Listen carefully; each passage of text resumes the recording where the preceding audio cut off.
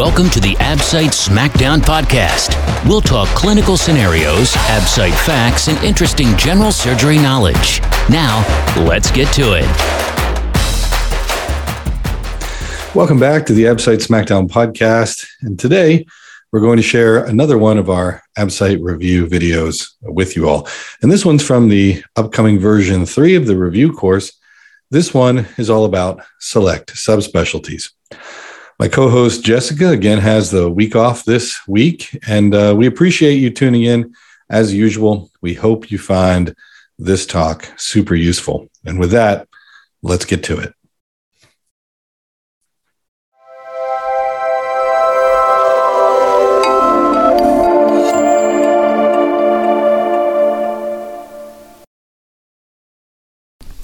Hi, and we're winding down on the course now. In this lecture, we come to select subspecialties. One of the key things that comes up with respect to subspecialties is neurosurgical issues. And one of the most common things that comes up is ADH release. That comes from the posterior pituitary. Remember, that's neurotissue-derived, neurohypophysis. The anterior pituitary, also called the adenohypophysis, that's gut-derived. Now, ADH from the posterior pituitary, release of that is controlled by the supraoptic nucleus. ADH increases water resorption in the collecting ducts in response to increased osmolarity. It causes the distal convoluted tubule, etc., to increase absorption in the collecting ducts. Shock can be seen in patients that receive radiotherapy for their pituitary adenoma. And this is pituitary apoplexy. I actually saw a case of this just about a week ago. And remember, that's shock in patients receiving radiotherapy for pituitary adenoma or otherwise having some pituitary lesion corrected. They can become profoundly hypotensive and multiple issues related to that. The treatment for it is steroids, relatively straightforward. Now, blood supply to the brain comes from the internal carotids and the vertebrals. Now, extensive collaterals exist between these, including the periorbital collaterals. That allows retrograde flow between the ophthalmic artery and the internal carotid artery. And when there's a focal cervical ICA occlusion at the level of the neck, cervical ICA occlusion, you can have this retrograde flow between the ophthalmic artery and the internal carotid artery. Internal carotid artery, remember, no branches in the neck. One of the ways you can tell that that's what it is. And here we have the ophthalmic artery here on the cartoon screen right. Now, the ICA, the internal carotid, supplies the hemispheres via the anterior and middle cerebral arteries. Middle cerebral artery, anterior cerebral artery, middle and anterior. The anterior cerebral artery can have issues that cause frontal release, mental status changes, and slowing in general. Mental status changes can act like you're drunk when you have a frontal contusion or frontal loss. Sometimes you'll think those patients are drunk in the trauma bay. And in fact, they just have a severe frontal contusion. The anterior cerebral artery, when there's an event with that, can do much the same thing: frontal release, mental status changes, and slowing in general. The middle cerebral artery events can cause speech and motor deficits and to the contralateral side. You can have facial droop to the contralateral side. Amaurosis fugax, or fugax, is the occlusion of the ophthalmic branch of the ICA, and it can cause like a shade coming down over the eye, these transient visual changes. Now, the vertebrals supply the cerebellum and the brainstem, and that's via ultimately the posterior cerebellar artery and basilar arteries. These arise from the subclavian, ultimately diffuse into a single basilar artery and later divide into two posterior cerebral arteries. And the PCA, that posterior cerebral artery, events there can cause vertigo because of the issue with the cerebellum.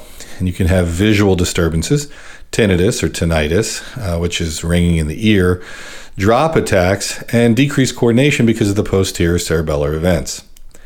The anastomosis between the branches of the ICA and the vertebrals, this rich anastomosis is the circle of Willis.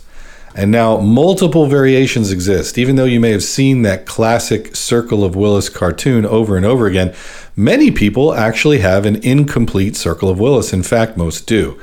So most have an incomplete circle of Willis, and so you can have isolated hemispheric events. It's not uncommon at all. The artery of Adamkiewicz that you heard about before, especially when it comes to ER thoracotomies, that supplies the conus medullaris and the inferior portion of the thoracic cord. It originates at the T10 to L2 area in general, which is why you should clamp the aorta well away from this area. Otherwise, you will have the typical issues with this anterior spinal artery of Adamkiewicz. And it's important to identify that during aortic surgery because, like we said, you can cause spinal cord ischemia if you clamp too low. You can have a problem, again, at T10, L2 areas where that comes off. It can be identified via CT angiography. Brain tumors? Well, most brain tumors are metastatic from other sites, and that's the most common lesion area. Common symptoms include headache, consistent vomiting, visual disturbances, and other neurologic deficits. In adults, about 2/3 are supratentorial. In children, about 2/3 are infratentorial, so beneath the tentorium cerebelli. Pituitary adenoma, we talked some about that already. You treat with bromocriptine and transsphenoidal resection, often through the nose. Acromegaly, loss of peripheral vision, and galactorrhea can be seen with this. Acoustic neuroma, the treatment for that is resection. This is a schwannoma. Tinnitus, one-sided hearing loss, vertigo, hydrocephalus, those can all be seen. And neurofibromatosis is associated with that.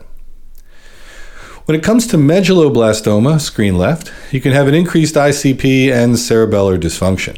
Most common brain tumor in children is medulloblastoma. Most common metastatic brain tumor in children is actually neuroblastoma, so a little bit different.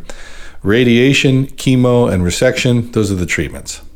Ependymoma, if it is seen in childhood, that lesion is most commonly seen in the posterior fossa. But in adults, it's typically supratentorial for ependymoma, so it differs by age. And it can involve the central canal or fourth ventricle, so an increased ICP is seen along with hydrocephalus. Treatment is resection, and of course radiation here. It's radiosensitive. That can be used as an adjunct.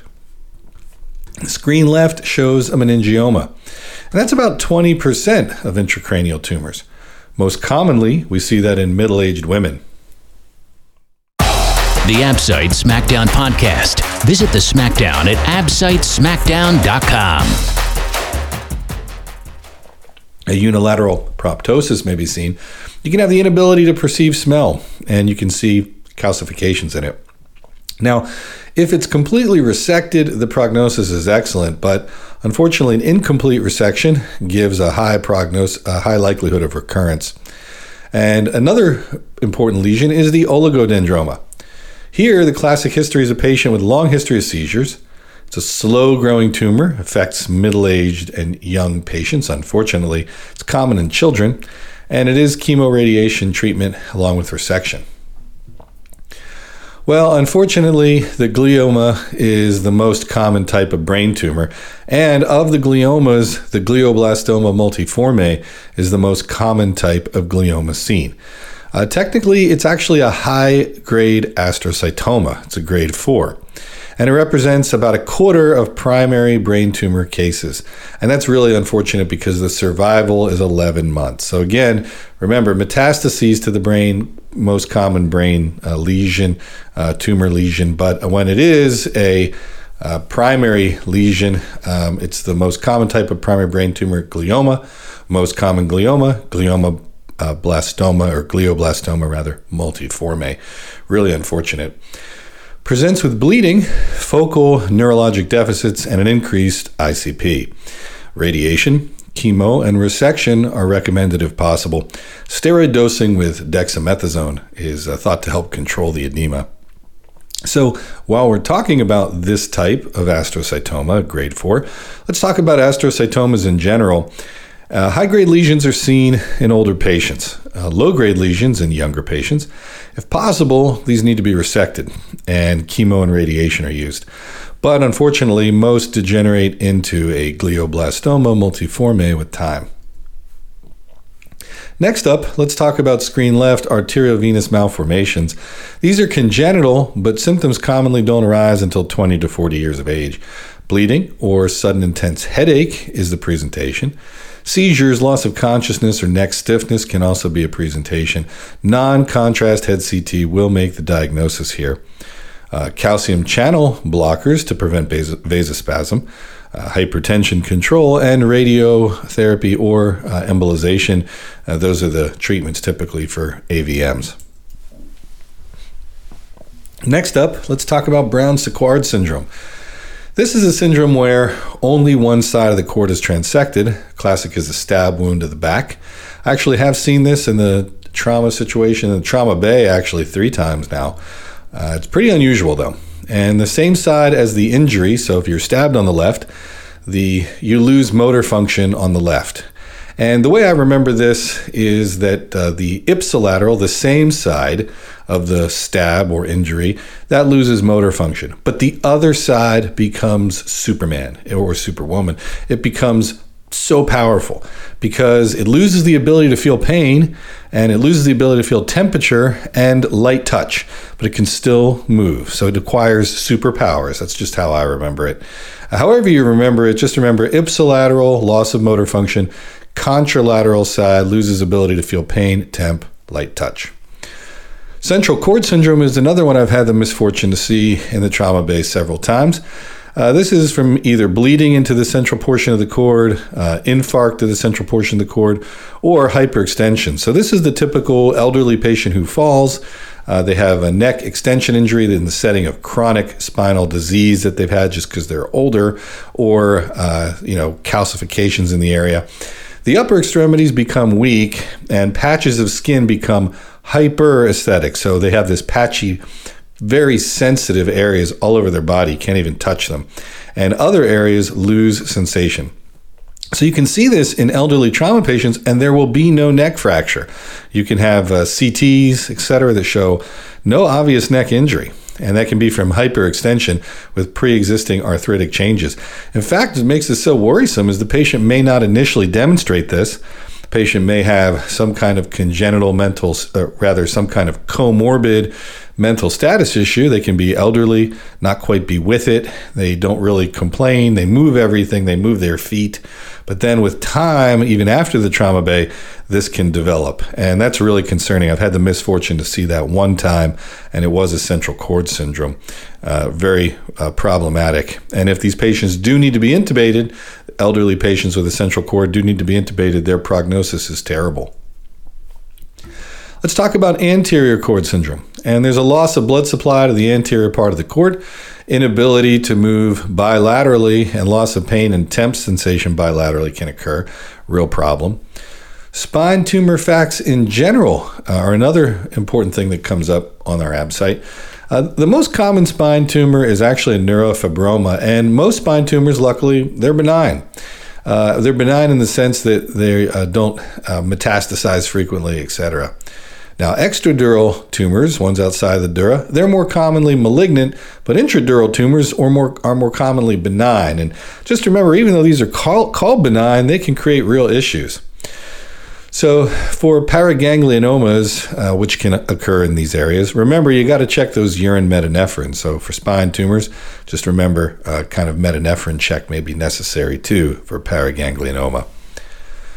A couple housekeeping issues it's important to remember: Broca's area and Wernicke's area. Broca's area gives broken speech.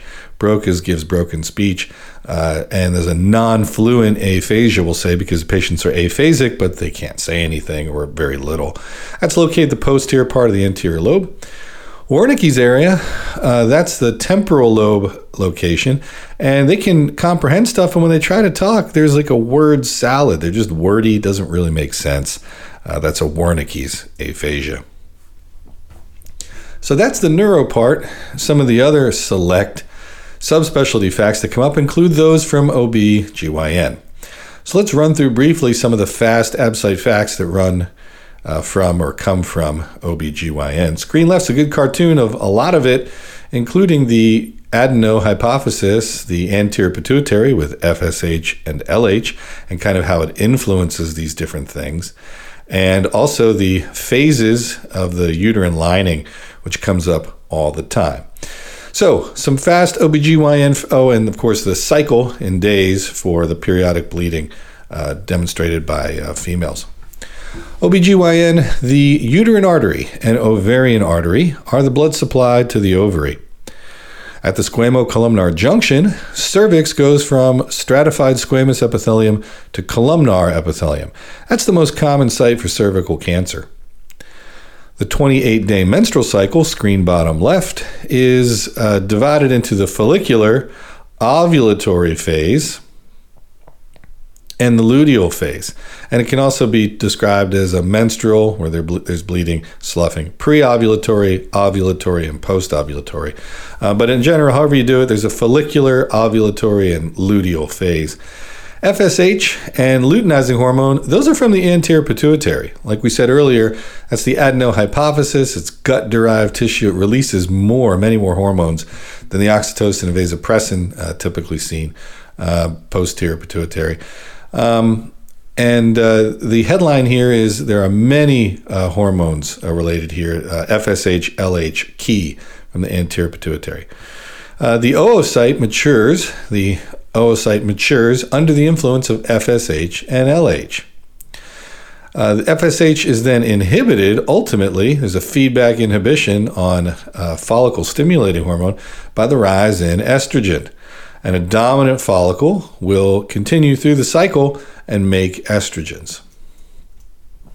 Here's one from the textbook, from this Absite SmackDown review book, and there's a little typo that's being corrected right now, but the headline is, approximately 14 days into the cycle, estrogen and LH increase. Estrogen and LH increase about 14 days into the cycle. And that results in the ovary releasing the dominant follicle and the egg entering the tube. So this spike corresponds to ovulation. The cervix is prepared for sperm via thickening and increasing levels of mucus. And the corpus luteum is formed from that empty follicle. This is developing corpus luteum. So here's ovulation, developing corpus luteum. And the corpus luteum secretes estrogen and progesterone ultimately. And that, of course, feeds back on FSH that we talked about, keeps it low. Screen left is a good photo from laparoscopy of endometriosis. Unfortunately, about 20% of women of reproductive age have this, and it can cause infertility. There can be these chocolate cysts or gunpowder burn cysts appearance. Again, infertility can occur, and we think that retrograde menstruation is one cause, but we're not really sure why this happens to some people. Most commonly, it's in locations outside the uterus. This is the abdominal wall anteriorly. Pelvic pain, infertility, menorrhagia, bleeding significantly during period. Pelvic mass, nodular uterosacral ligament, those can all be present. MRI or ultrasound, those can be consistent with the diagnosis, but really it's an exploratory laparotomy or laparoscopy that makes the diagnosis. Again, lesions are blue and black. They get called chocolate cysts as a result, or gunpowder burns. And the treatment in general here is NSAIDs, OCPs, oral contraceptive pills, danazol, and a GnRH agonist. Those can all help with endometriosis. If there's an issue and these really don't do so well and there are fertility issues, you can have a surgical procedure to debulk the area and improve fertility and some anatomic relationships. So a surgical intervention can be necessary with a failure of many things, including fertility. The Absite Smackdown Podcast, bringing you the best of your Absite review. Interestingly, and we don't talk about this too often in general surgery, but it is important whenever we see a female who has what we think might be an acute abdomen. In general surgical differential diagnosis, it's important to remember ovarian torsion as a cause for acute abdomen. Sure does hurt them. Ectopic pregnancy, ruptured or otherwise, needs to be in the differential very commonly for many patients who have an acute abdomen. And pelvic inflammatory disease. It can hurt like heck, and PID can really demonstrate severe abdominal pain. Those need to be in our differential when we approach patients who are appropriately aged, etc. For any of these conditions. That really needs to be in the differential for acute abdomen. When it comes to endometrial cancer, this is the most common malignancy of the reproductive tract in the female, like cartoon screen right. Adenocarcinoma is most common. Tamoxifen use, diabetes, obesity, PCOS, polycystic ovarian syndrome, hypertension, those are all risk factors. Post-menopausal vaginal bleeding, that's the most common presentation. So between vaginal bleeding and after menopause to have continued vaginal bleeding, that's kind of how it shows up. It's the most common presentation. When a patient's later found to have it, can be what it's from. But just remember, not all vaginal bleeding postmenopausal is endometrial cancer. It's just in the differential. Diagnosis is via endometrial biopsy. A total abdominal hysterectomy with bilateral salpingo-oophorectomy with peritoneal washings and lymph node sampling can sometimes be curative for endometrial cancer. And if nodes are positive or there's a very high-grade lesion, radiotherapy can be added. Now, when it comes to ovarian lesions, and these come up a lot, there's some really important considerations. It's always hard to say, is this a benign cyst or cancer? And we get in this a lot with laparoscopy for things, general surgical issues. So these are important facts for us to take home. Remember, age over 50 is associated with increased risk of malignant ovarian lesion. If you have a fixed pelvic mass that's solid in a peri or postmenopausal woman, well, that fits with ovarian cancer. Meigs syndrome is when you have an ovarian fibroma and you get a hydrothorax from it, along with ascites. So a woman has a hydrothorax with ascites, no other obvious reason. Well, Meigs syndrome is one of them. And just removing the lesion is curative, this ovarian fibroma. Remember, Krunkenberg tumors, there's usually the double O umlaut over the U. That can be from any site, but classically it's from the GI tract. And that's when there's a metastasis to the ovary. Can be from gastric cancer. Again, the most common metastatic GI lesion to the ovary, this Krunkenberg tumor, is gastric cancer. One of the important things that we can use to help decide whether a lesion is malignant or no when it comes to the ovaries is CA-125. But the truth is, a laparotomy or laparoscopy is often necessary to determine whether a woman whether a woman who has a cystic ovarian lesion, whether that lesion is benign or malignant. So often you need to look at it with laparoscopy. And let's go to the list of the many malignant ovarian lesions. There's a lot. Immature teratoma, for one, choriocarcinoma, granulosa cell tumor, Sertoli-Leidig tumor, mucus cystadenocarcinoma, and a serous adenoma. So just lots of types of what can be malignant ovarian lesions. The serous cystadenoma can be bilateral, and it can be fluid-filled with tall columnar epithelium. Mucinous cystadenoma, well, that'll make mucin, and it's similar to intestinal or endocervical epithelium. When it comes to the Sertoli-Leidig tumor, you can have virilization and excess testosterone. Granulosa cell tumor, precocious puberty can be seen with granulosa cell tumor. Chorio, this is most commonly seen after a molar pregnancy. So a woman has a molar pregnancy and they get increased HCG, treated with chemo or total abdominal hysterectomy. Immature teratoma, that's seen in young females, and again, there's an increased AFP with immature teratoma. Remember, in mature teratomas, adult tissue such as hair and teeth are seen, and they're not seen in immature ones, but mature ones have that. In one of the podcast episodes on the Absite Smackdown podcast recently, we did a Halloween special. We do that every year with the top 5 darkest surgical facts around Halloween time. And the 2021s actually included the teratoma, because this is the one that has the mature teratoma, teeth and hair, and it can be kind of a disconcerting lesion. So that was one of the top 5 darkest surgical facts. Dysgerminoma, the most common germ cell ovarian tumor that is also malignant is the dysgerminoma. So germ cell ovarian tumor that is also malignant, dysgerminoma. Second to third decade of life, increased LDH, increased CA125, and radiation and chemotherapy sensitive. Screen right shows, unfortunately, cervical cancer, at least dysplasia. So the second most common cancer of the reproductive system in the female. Remember, pap smear, it's really only 50% sensitive, and colposcopy with biopsy is really required for areas that are suspicious, even if pap smear is normal. Women 45 to 55, see this, that's where you see it. Most common is a squamous cell at the transition zone.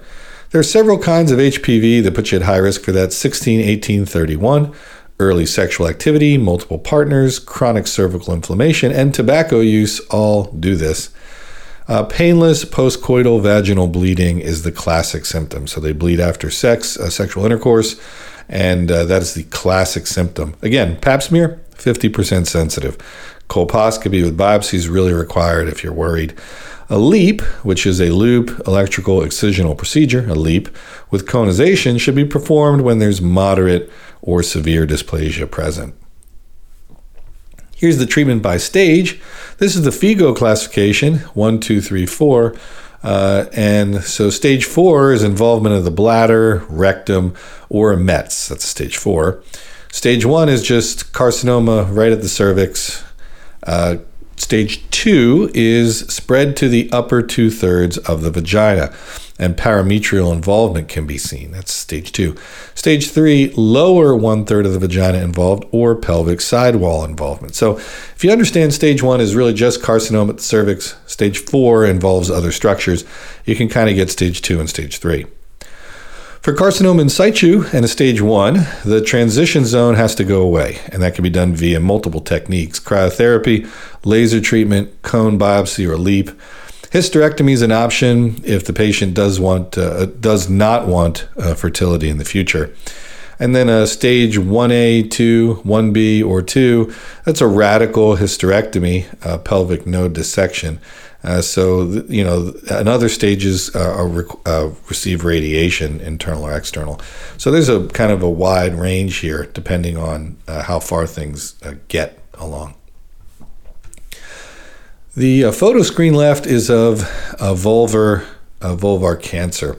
And this is the most commonly, it's a squamous cell cancer associated with HPV. DES, diethylstilbestrol exposure, gives increased risk for vaginal clear cell carcinoma, so DES exposure in utero, etc. Vaginal bleeding, itching, discharge may be seen. It can be treated with vaginectomy with or without radiation. Wide local excision is acceptable for vulvar cancer with microinvasion, but radical vulvectomy with node dissection is required for more advanced lesions. So that's the OBGYN subspecialty part. We have a couple others to do as we get through, and one of those is urology. And although a lot of urologic facts are kind of peppered through the course and the trauma talk, etc., there are some specific things that come up about urology on the ABSite. Now, one of those is Gerota's fascia. And remember, Gerota's fascia envelops the kidneys. Kidneys are retroperitoneal organs, and Gerota's fascia kind of encompasses those. Some of the key anatomic facts include the renal vein length and position. We talked about it earlier, but remember the renal vein on the left is typically longer than the one on the right. On the left, the gonadal vein drains into the renal vein. On the right side, it doesn't do that. The left renal vein is longer. The gonadal vein plugs into it on the left. Kidney functions. It regulates RBC production via erythropoietin. It also regulates blood pressure. The JGA, juxtaglomerular apparatus, regulates according to renal blood flow, and that's both osmolarity and pressure-based. Renin release is increased in response to low blood pressure, or it's decreased osmolarity, either one. Aldosterone increases as a result, and sodium resorption occurs. And we've talked about that earlier in another section. Here's that left renal vein, the adrenal vein here coming, and the right the left gonadal vein here. Again, all coming into that left renal vein. Here's that SMA going right over that left renal vein. That's another important anatomic relationship. Celiac axis, real close SMA going right over left renal vein. It's kind of a way you find it when you procure organs. You're sure, basically, when you find that SMA and you kind of incise through the aorta back toward the posterior wall, you're sure you got everything else that you need for the kidneys down here. The renal arteries don't typically come off above the SMA. So all these hints for how to know where you are in that area. And on CT, this is an important marker for where the SMA is, the relationship to that left renal vein. So the kidney regulates vitamin D production. It is one of the hydroxylations for the dihydroxycholecalciferol, and that vitamin D active form is what that is. It's made in part in the kidneys. The kidneys excrete waste. They regulate water and electrolytes, and regulation of water at the collecting ducts, like we said earlier, that's from vasopressin, ADH release, while sodium resorption is more controlled by aldosterone. Now remember to rule out when a patient has a left-sided varicocele, that can be a hint that they have an intra-abdominal condition like a renal cancer because the left gonadal vein drains into that left renal vein. So an isolated left-sided varicocele is a hint there's some issue with the kidneys. In men, unlike women, an internal and external sphincter controls urinary continence and ejaculation. That comes up all the time as an isolated urologic fact. Remember, the prostate creates seminal fluid via the seminal vesicles, and the Sertoli cells are responsible for spermatogenesis. So kind of these one-off urologic facts. Leydig cells make testosterone. They're the ones that do that.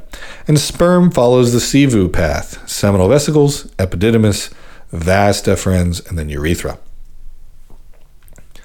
Remember, the ejaculatory duct are formed from the seminal vesicles and the vas running together. An important fast anatomic fact for urology, at the renal hilum, it's van, the renal vein, renal artery posterior, and then the ureter is anterior to posterior. So a vein, artery, and then really kind of nothing, but the ureter's there anterior to posterior. The renal calyx is up in that area. So sometimes it's vein, artery, nothing, not much, I think is how that mnemonic usually goes as a joke. But the vein is usually anterior to the artery, and then the ureter calyx is right about there, anterior to posterior. The renin-angiotensin-aldosterone system, remember, decreased osmolarity gives increased renin. This causes the cleavage of angiotensinogen to angiotensin 1. Angiotensin 1 is then converted to AT2. AT2 ultimately via the ACE, angiotensin converting enzyme, in the lungs. So the lungs play a role to take this angiotensinogen 1 to 2, and that results ultimately in increased aldosterone. Next up, testicular tumors. These come up all the time. It's the most common cancer, unfortunately, in men 20 to 35 years old. So this is the most common cancer in that age group. Cryptorchidism is a major factor and increases the risk for both testicles. But remember, just when you correct cryptorchidism, it doesn't correct the cancer risk. It just puts the testes in a place where you can surveil them. So they can just be surveilled because they're not up inside the person anymore. So cryptorchidism, they're going to be at that risk, but it just moving the testis allows you to then surveil them better for cancer. But unfortunately, that cancer risk seems to still be attached to the testis. A solid, firm, painless testicular mass, typical presentation. Testicular ultrasound confirms the diagnosis. CT, abdomen and pelvis, along with chest x-ray. That's necessary to look for metastatic disease. Radical orchiectomies performed via the inguinal approach, and that's to make the diagnosis and treat. It's not transscrotal, and the reason it's not transscrotal is because of lymphatic disruption.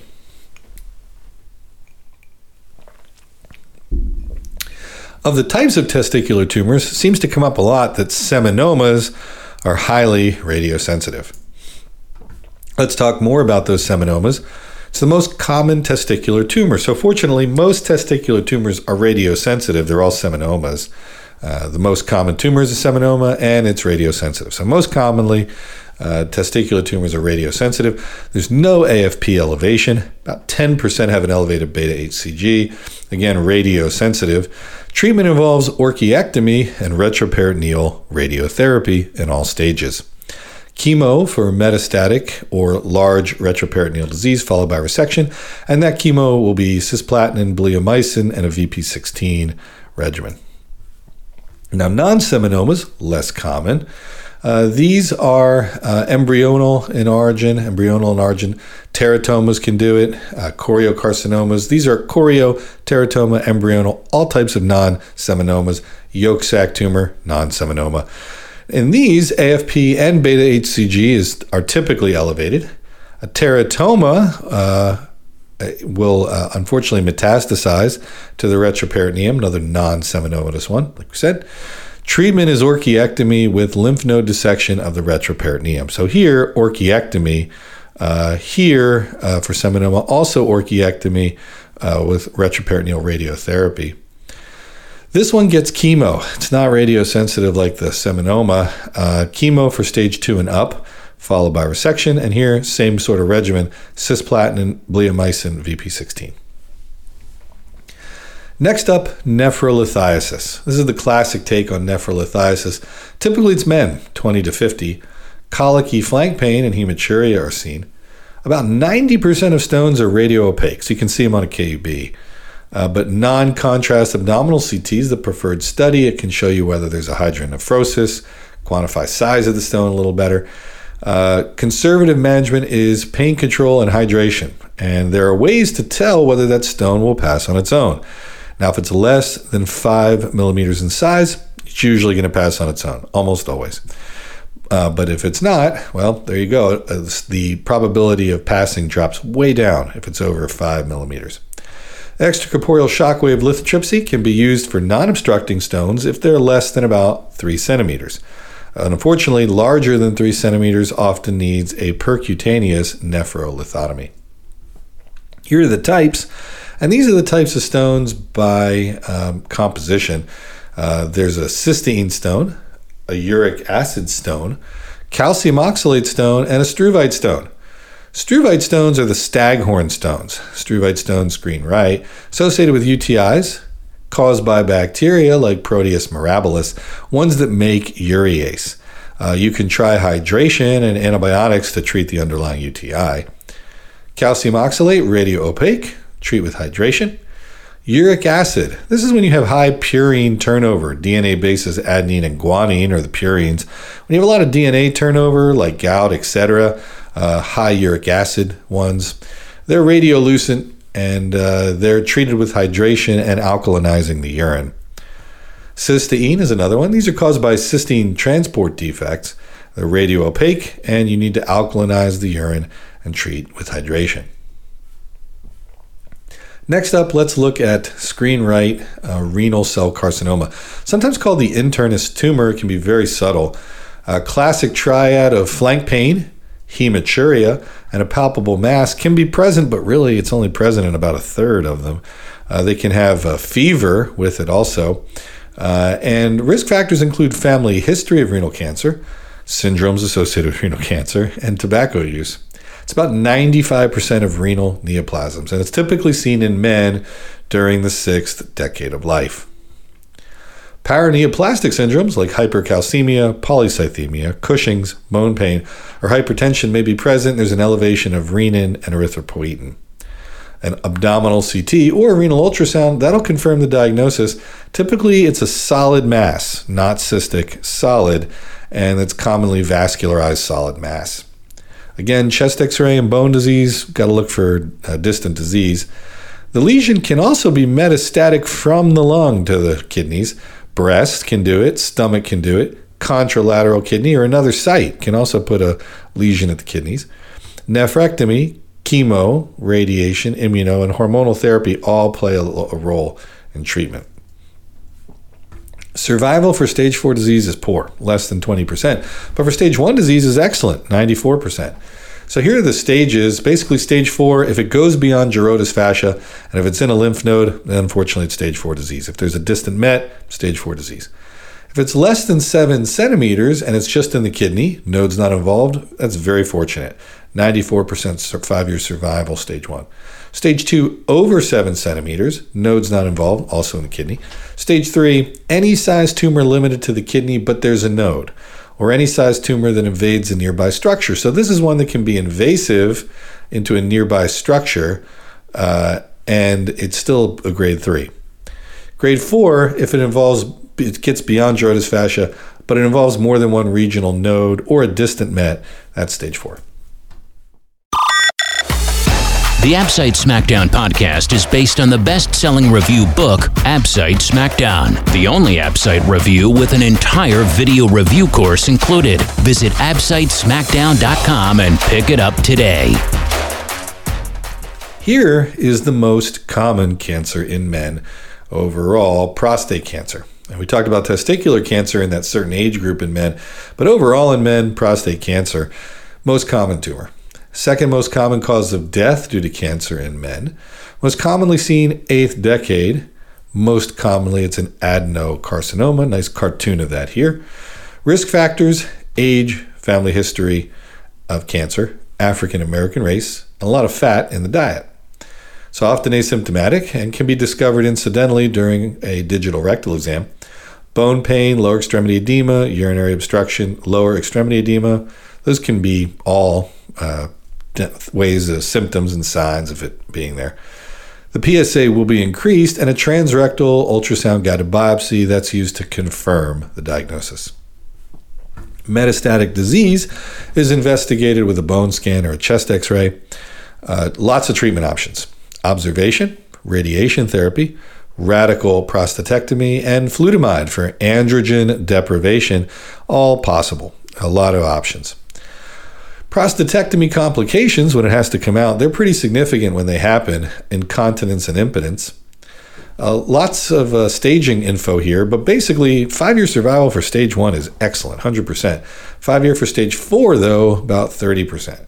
Stage 4 invades adjacent structures or is in the nodes or distant locations. A little different than renal cell staging, where it can invade distal structures, invading nearby structure, but it can still be a stage 3. Not so here. If it gets beyond the prostate capsule, maybe in seminal vesicles, nodes negative, that's a stage 3. If it involves adjacent structures, it's stage 4, prostate cancer. Stage 1, tumor that's incidentally discovered, nodes negative, stage 1. Stage 2, palpable disease, but it's confined to the prostate, nodes negative. Next up, urinary incontinence.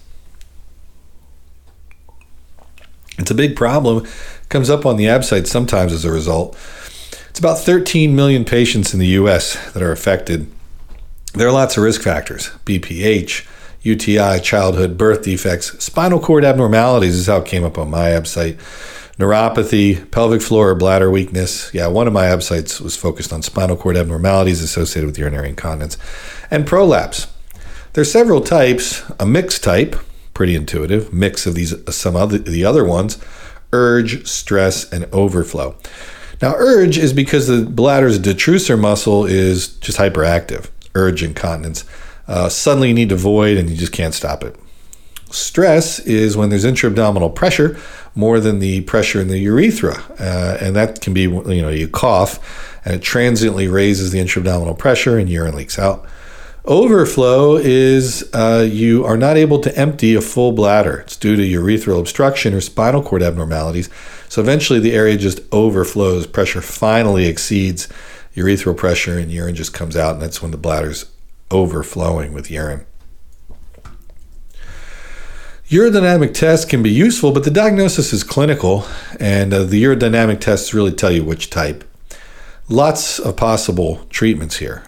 Lifestyle changes like stopping tobacco, antihistamines, avoiding diuretics, Kegel exercises, strengthen the pelvic floor, meds like oxybutynin, doxazosin, temsulosin, and TERP if it's a BPH-induced overflow incontinence. Those can all be utilized. In particular, stress incontinence can be amenable to urethropexy or suburethral sling, and urge incontinence can actually be treated by making the bladder bigger, bladder augmentation. Bladder cancer is another important lesion that gets tested on the absites, is one a member of my family had, unfortunately. And typically it's transitional cell cancer, so it can be the bladder and sort of beyond in some of the other transitional cell-laden organs. Most commonly affects men in the 7th decade. Tobacco use, increased age, and chemical exposure with like benzidine, cyclophosphamide, phenacetin, and aniline dye. Those are the risk factors for bladder cancer. Chronic inflammation is another way this can happen, like if you have a parasite disease like schistosomiasis. And if it's a schisto, it's actually squamous cell cancer more commonly, but in general, they're transitional cell cancers. Micro or macroscopic hematuria can be seen. Cystoscopy with biopsy makes the diagnosis. And if it's a superficial tumor, you can have a transurethral resection and dose them on BCG vaccine or doxorubicin. You can have this intravesicular chemo that can help with these superficial tumors. And if it's an invasive cancer, which is localized, radical cystectomy with urinary diversion is the treatment. And advanced bladder cancer is treated with a cisplatin-based regimen. Next up, otolaryngology, and we're kind of winding down here with the talk. So we're going to talk about the triangles of the neck. This comes up all the time. When we talk about the triangles of the neck, the SCM, the sternocleidomastoid, is the key. It divides the neck into an anterior and posterior triangle. And in the anterior triangle, there's a lot of action. The arteries that are there include the facial, the internal carotid, and the external carotid. Lots of nerves, glossopharyngeal, vagus, and hypoglossal, they're all present. So cranial nerve 12, hypoglossal 10, the vagus 9, glossopharyngeal. Lots of veins, the facial vein, anterior jug, and internal jug, they're all present. And lymph node groups include the submental and submandibular glands. Submandibular lymph node group, I should say. Glands present are also the submandibular gland. There's the parotid gland and also the thyroid. Muscles of that anterior triangle, SCM, suprahyoid, digastric, and infrahyoid. Now the posterior triangle, there the artery present is the subclavian artery. And the nerve present is the spinal accessory nerve, nerve 11. So 9, 10, 12, anterior triangle, posterior triangle, 11. Veins present are the external jug and the subclavian vein. The lymph node group is the cervical nodes. And there are really no major named glands present in the posterior triangle of the neck. Muscles include the SCM, trapezius, splenius capitis, levator scapulae, and the anterior and posterior scalene in the posterior triangle of the neck. Let's talk about salivary gland tumors. These do come up, and they're typically painless masses. Here's one screen right. But at times they can be painful. If there's facial nerve paralysis, that means the nerve is invaded, and nerve invasion is worrisome for malignancy. Pleomorphic adenoma is the most common benign tumor of the salivary glands, and Warthin's tumor is the second most common benign tumor. So these are the benign ones: pleomorphic adenoma, Warthin's. Warthin's tends to affect males, and it tends to be bilateral. Most common malignant tumor, mucoepidermoid. Second most common malignant salivary tumor, adenoid cystic. Except in the minor salivary glands, where it actually turns out, unfortunately, it's the most common malignant salivary tumor. So in the minor salivary glands, if there's a malignant tumor, most common is adenoid cystic. Hemangioma in children is actually the most common salivary tumor, so it changes up in children. And you really need to do an FNA of the mass or involved node to determine whether benign or malignant. Again, in children, careful. Hemangioma is most common. Probably don't want to stick a needle in that. CT demonstrates node status. The size is the determining factor for staging. T1 is less than 2 centimeters. T2 is T3. Let's skip there. Is over 4. So less than 2 is T1. T3 is greater than 4. T2 is somewhere in between there. Benign parotid tumors are treated with a superficial parotidectomy. Malignant salivary gland lesions, you got to resect the gland from which the tumor originates, modified radical neck dissection, post-op radiation, except there are certain exceptions we'll get to in just a second. Radiation in general is used if there's recurrent disease, the margins are positive, T3 or greater disease, or invasion of surrounding structures. Now, if there's a malignancy that's less than 4 centimeters, it's low grade, located in the superficial lobe of the parotid, that one can be treated with a superficial parotidectomy. You may be able to get away without radiation. Complications include nerve injuries to cranial nerve 12, cranial nerve 7, the mandibular branch, the greater auricular nerve, and the auriculotemporal nerve. The auriculotemporal comes up a lot because if you injure the auriculotemporal nerve with a superficial parotidectomy, patient can have Fry's syndrome. And Fry's syndrome is gustatory sweating. Patient eats and they sweat on that side. And that's when there's abnormal innervation of parasympathetic fibers as the area regrows. And it's kind of demonstrated screen right here in the cartoon, where parasympathetics kind of cross to sweat glands, etc. Normally, sympathetic will go out to the sweat glands alone, but it becomes a mixed innervation when there's nerve injury and repair. There's this mixed innervation of sweat glands, and they sweat when they eat. Modified radical neck dissection, it's important to know how that's different from a radical neck dissection. Modified radical neck dissection preserves cranial nerve 11. And the sternocleidomastoid is preserved, and the internal jugular gland is internal jugular vein is preserved. So the vein's preserved, 11 is preserved, and the SCM is preserved in a modified radical neck. There's about a 15% risk, unfortunately, when you find a primary head and neck tumor. You got to remember to look elsewhere, because there's about 1 in 10 that will have, unfortunately, another lesion somewhere else. So none of these lesions exist sort of in isolation. If you find one, you better check elsewhere. Next up is oral tumors, and about 90% are squamous cell carcinomas. Most typical location is the tongue of a male patient. We see that screen right. Erythroplakia and leukoplakia are premalignant antecedents of cancer. So a white patch, leukoplakia, red patch, erythroplakia. Watch out, cancer may be coming. Painless mass or an ulcer, it bleeds, causes pain, or you can't speak right because your tongue won't go that way without pain. Those are signs of oral cancer. CT and MRI are used to determine the lesion relationship to other structures and size. Laryngoscopy with biopsy gives a diagnosis. T1 and T2, wide local excision is the treatment, or radiation is an option. T3 and T4, wide local excision and radiation. Neck dissection gets added on for oral tumors when there are clinically positive nodes or those that are at really high risk for metastasis, T2 or greater. And here's the TNM staging. NO is no nodes, MO is no mets, M1 is positive mets. So if there's M1, you're automatically a stage 4, and that's 20% survival at best. So stage 4C, the bad one. But you become stage 4 if there's any T4 lesion. So stage 4 is a T4 lesion. Tumor that's not a tumor that invades surrounding structures becomes a T4. So if it invades, it's a T4. It invades, it's a T4, that makes it a stage 4 right away. Every single thing here is stage 4 is T4.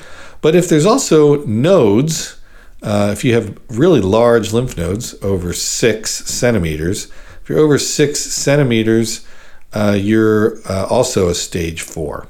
If you have over 6 centimeter nodes, you're also a stage 4. So big nodes, a tumor that invades, or if you have more than one positive, you're a 4.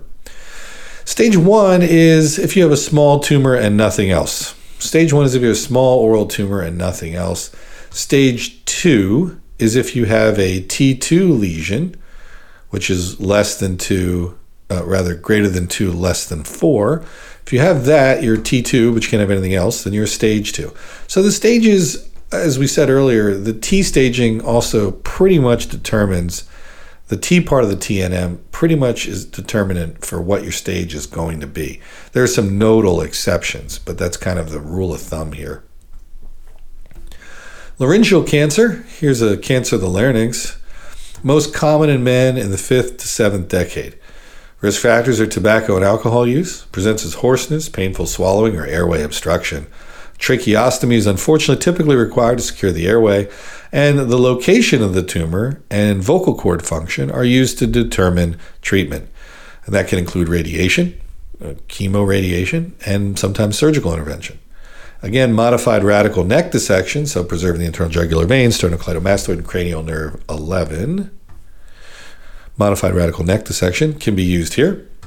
And survival is 95% with stage 1 disease, but 20% stage 4 disease. This one comes up a lot on the ABsite, the retropharyngeal abscess. Seen in children and adults, it can be anaerobic, aerobic, or gram-negative bacteria can cause it. Drooling, inability to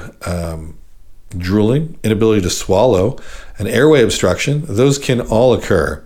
And it often gets called Ludwig's angina when there's an airway obstruction because of a retroperitoneal abscess.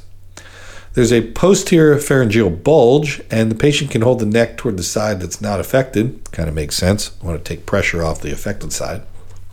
Pharynx can be widened on neck x-ray. Screen right shows you a dramatic one. Treatment is to first secure the airway and then explore the lesion. Drain it and give antibiotics. First time. You can get mediastinitis from this. It can track down there, and when that happens, it's a 50% mortality from it, so be on the lookout. Aspiration, pneumonia, and empyema, and even death can occur. Like we said, 50% mortality if it involves the mediastinum. Peritonsillar abscess, this is the classic hot potato voice. Comes up all the time. This one's typically polymicrobial. You have to treat for streptococcus. Young adults get it. Uvula deviates toward the other side, the contralateral side. You can see that here. Anterior tonsillar pillar bulges. Needle aspiration, both diagnostic and therapeutic, but exam usually confirms the diagnosis. And if you can't just aspirate it, if they don't recover with that, you may have to incise and drain it. That's it. Those are all the typical subspecialty questions for select subspecialties that come up on the ABsite. We want to invite your feedback for the course. You can see the link down here, screen bottom. It's www.research.net/r/ABsiteSmackdown. If you have some specific feedback to give us, please go there. We encourage you to give positive feedback on Amazon, ABsiteSmackdown.com, the social media pages, and here they are. Drop your positive comments here. If you have specific ones on stuff we can improve, we really appreciate it. Give those to us, research.net/r/ABsiteSmackdown. We really would love to hear from you if you have any specific feedback there. Positive comments, how you use the book and course, we love to hear them and we really appreciate it. That's daily.absite.fact. You can get your daily ABsite fact there, and really almost any of these. Facebook has it, Twitter has it, LinkedIn has it. We also have the ABsite Smackdown channel, home of the video podcast. That has some additional free ABsite review there that you can go to get some of the talks for this year's ABsite review. And of course, there's the ABsite Smackdown podcast. You can get it almost anywhere you listen to your podcast: iHeartRadio, iTunes, Spotify, Stitcher, SoundCloud, Amazon, many others. We really appreciate your time today with the course. Hope you find it super useful for this year's ABsite. We welcome your feedback. And remember, subspecialties come up all the time. My hope is this talk certainly does help you with what's on your ABsite this year. Now, let's get to the next one.